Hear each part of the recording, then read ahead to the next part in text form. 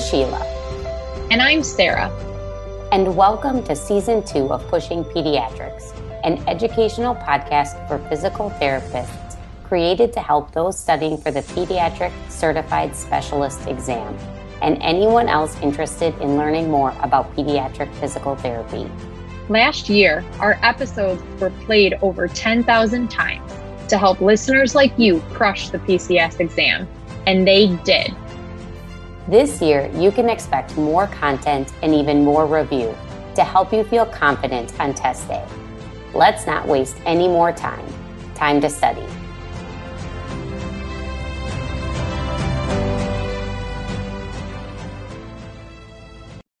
Listener note, this podcast was created as an adjunct for those studying for the PCS exam. By no means do we guarantee that one will pass the exam solely by listening to this podcast. We encourage all those studying for the exam to put the appropriate time and effort into their studying using resources recommended by the ABPTS and the APTA. It is not allowed to discuss test content, and we will not accept any questions related to test content. While we will do our best to provide the most accurate information, if you feel as though we have stated something that is incorrect, please contact us via Instagram or Facebook at Pushing Pediatrics, or send us an email at pushingpediatrics@gmail.com. Today is the first time that we are going to talk through some case studies with you. We are getting all of these case studies from the book titled Physical Therapy Case Files. We will link the book in the description for you. You can also find it in our resource corner in our highlight reel on Instagram. One thing that we want to disclose is that some resources may have slightly different bits of information in them. We understand that different resources say different things at times. We found this a lot during our studying, and we're still finding it now.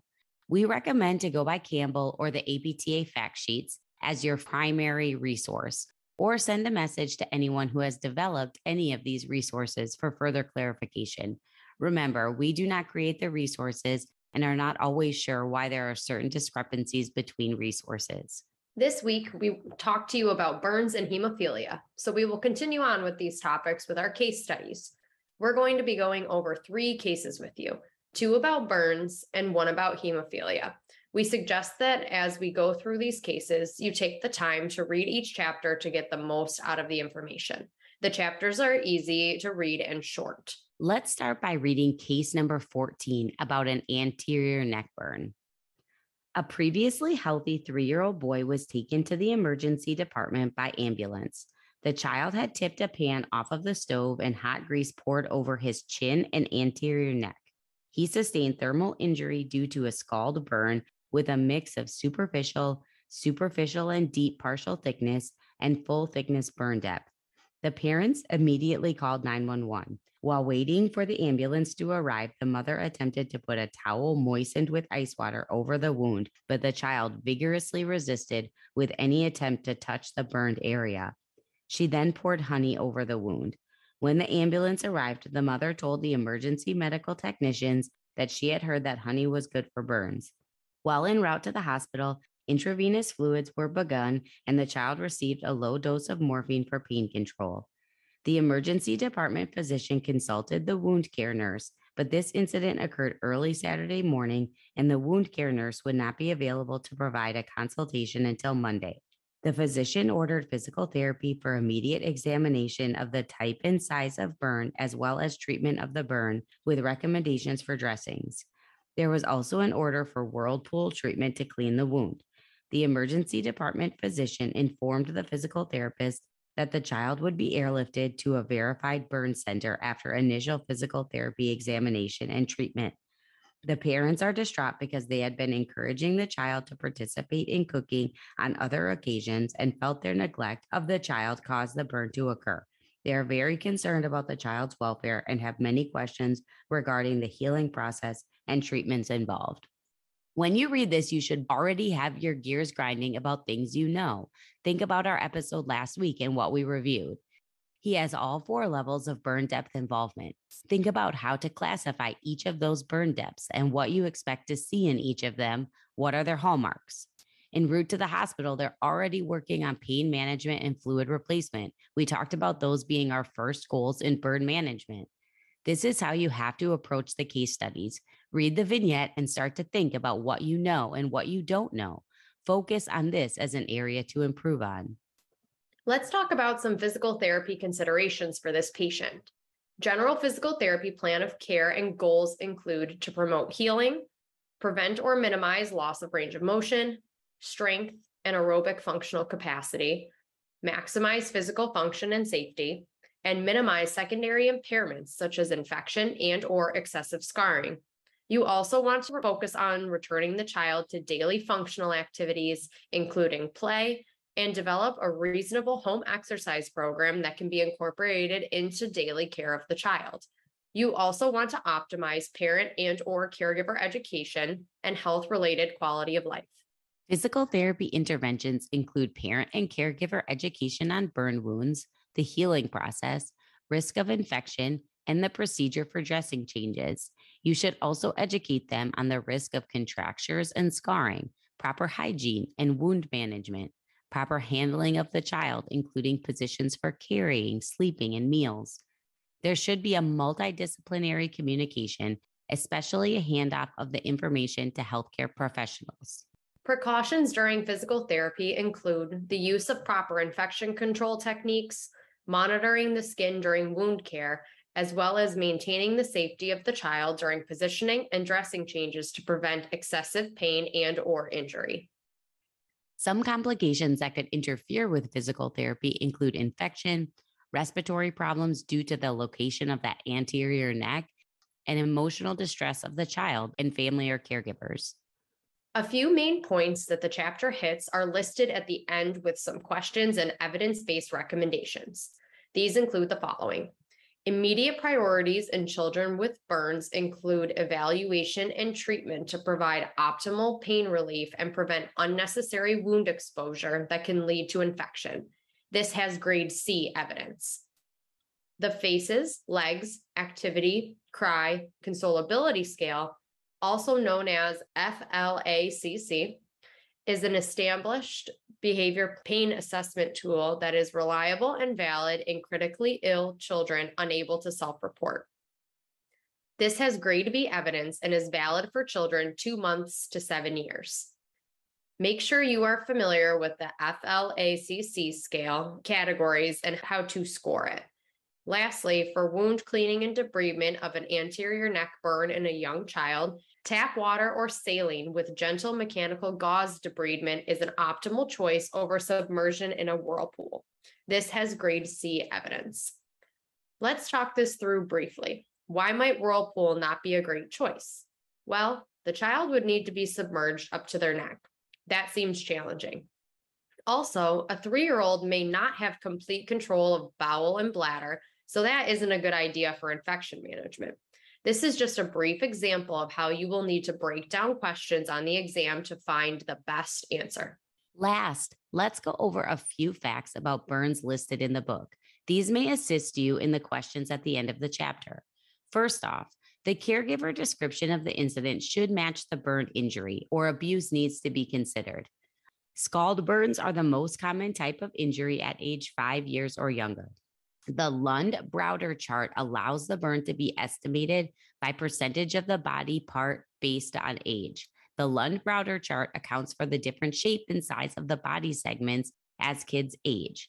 It is recommended in children and is thought to be more accurate than the rule of nines. The rule of nines splits the body into 11 different areas, each equaling 9%, with genitalia equaling 1%. We talked about this in our previous episode, but we want to reiterate that review of the Lund-Browder chart is recommended. If a burn is infected, healing time may be longer, the risk of scarring is greater, and the risk for systemic infection increases. Surgery is sometimes indicated, but not always. When cleaning a wound, water temperature should be between 92 and 98 degrees Fahrenheit. The case study does outline a variety of burn interventions that we think are helpful to review just to get a feel. Next, we're going to move on to case number 15, which is a palmar hand burn. So, this one, the patient is a 2-year-old female who sustained 1% total body surface area, deep partial thickness burn to the left palm, left lateral thumb, and the volar surface of the middle and distal phalanx of digits 2 to 4.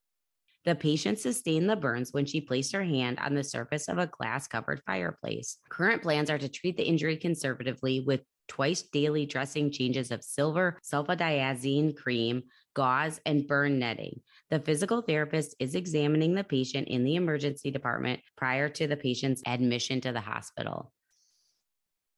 Deep partial thickness burns are the more severe second degree burns. The epidermis and a deeper portion of the dermis is involved here. There is increased sensitivity to pain and temperature.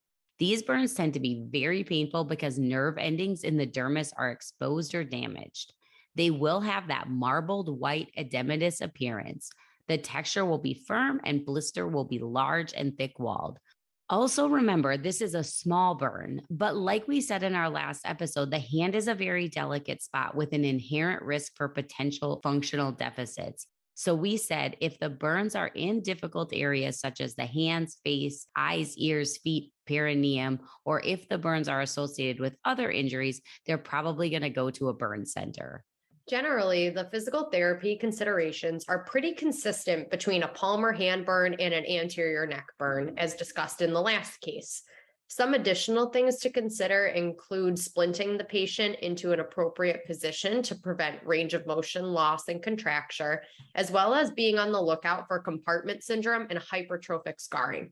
Let's go into evidence-based recommendations. First, range of motion exercises, positioning, and splinting are important modalities to prevent loss of range of motion or contractures associated with burn injury. This has grade C evidence.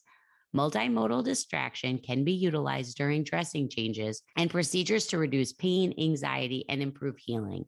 This has grade B evidence.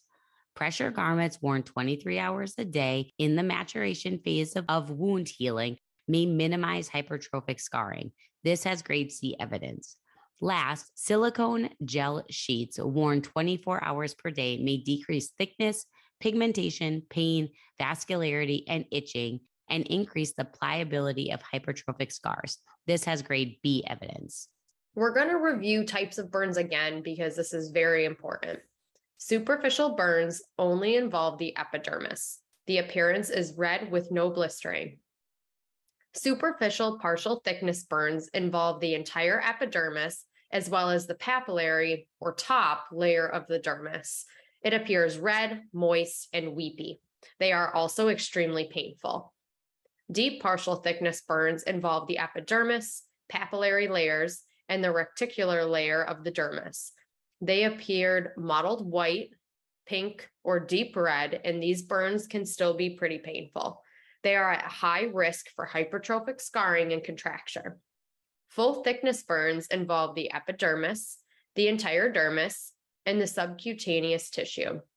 They appear white, yellow, or brown, charred, and or leathery. In this case specifically, we are discussing a palmar hand burn. A palmar cupping deformity is often seen with burns to the palm. To counteract the pull of the scar tissue, the hand and fingers must be placed into extension. Factors that increase the risk of hypertrophic scarring include deeper burns, younger age, infection, healing greater than 21 days, darkened pigmented skin, tension on the wound from aggressive stretching, and the location of the burn. Some other burn-specific things worth remembering. After grafting, you usually have 5 days where you do nothing to allow for graft adherence.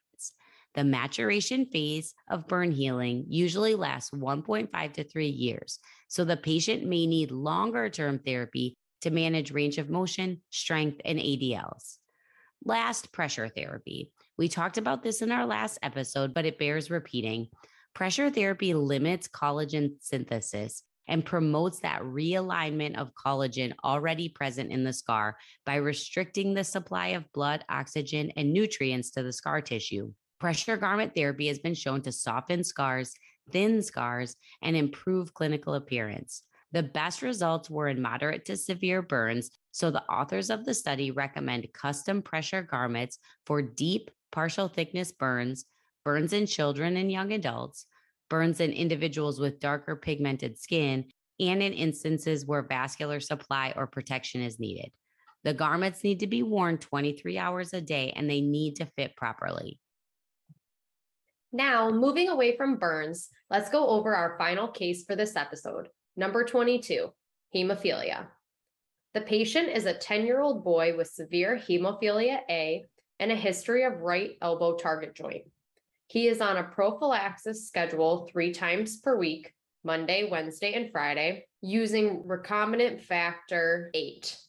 The boy was playing at recess on a Tuesday afternoon when he jumped 5 feet from the jungle gym platform, landing on his feet. Before school ended for the day, he felt his left ankle tingling and it became increasingly warm, swollen, and painful. Recognizing this as a hemoarthrosis, he went to the school nurse, who elevated and ACE wrapped his ankle. She also called his father, who notified the Hemophilia Treatment Center of the bleed to receive instructions on a plan of care. The boy's father came to school and infused his son with recombinant factor 8 within 2 hours of the onset of symptoms. After dinner that evening, the pain and swelling had decreased. The boy had been reclined with his left leg elevated for several hours. Before bed, he received another dose of the recombinant factor 8 as prescribed by the Hemophilia Treatment Center hematologist. The next day, he used crutches around school to keep weight off of his left foot. By the weekend, he progressed to walking without crutches, but he was not allowed back to normal play. On Monday, the boy went to his treatment center for a follow-up appointment. No imaging was performed, but the physical therapist at the treatment center noted pain-free, limited left ankle range of motion. After brief assessment by the treatment center physical therapist, the hematologist made a referral to outpatient physical therapy for left ankle range of motion and strengthening. So just some facts for you on hemophilia.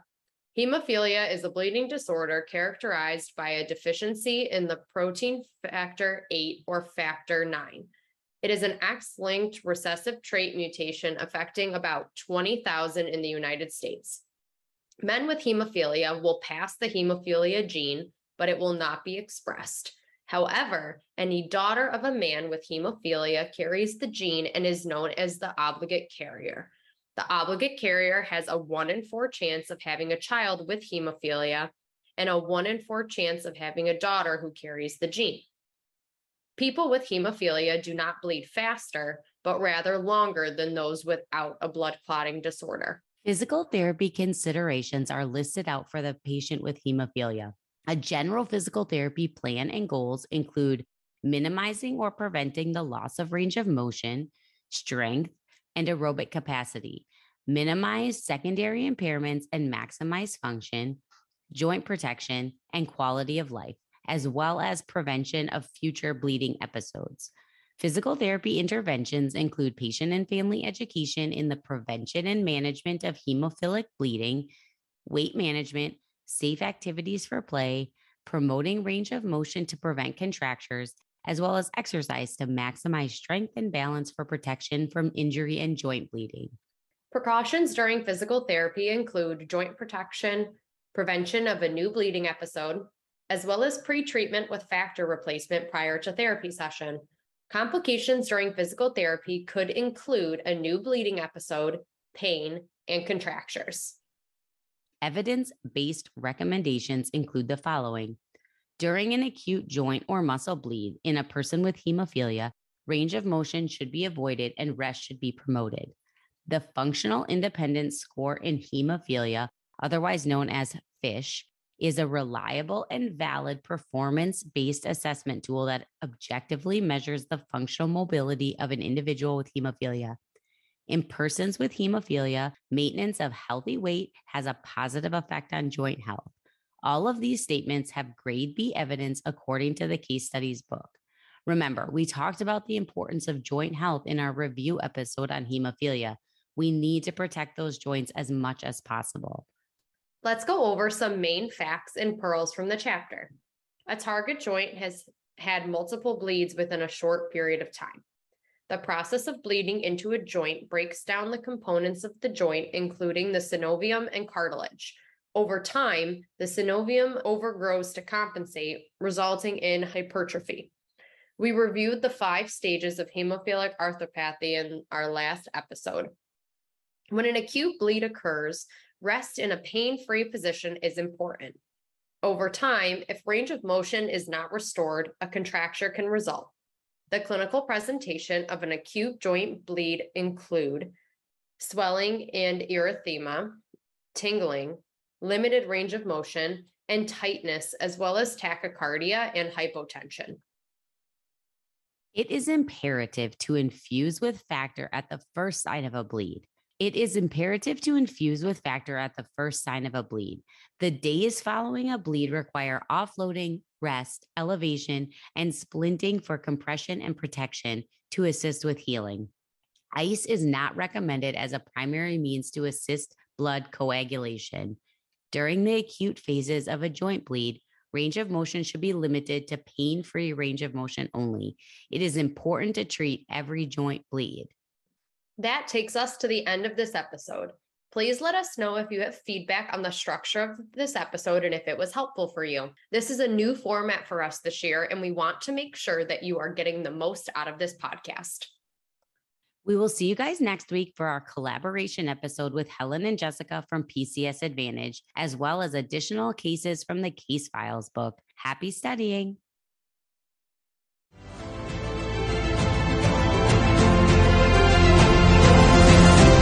Thank you all so much for listening to Pushing Pediatrics. You can follow us on Instagram and Facebook at Pushing Pediatrics. We would love to hear from you, so send us questions, suggestions, things you want to hear more of, and things you'd maybe want to hear less of.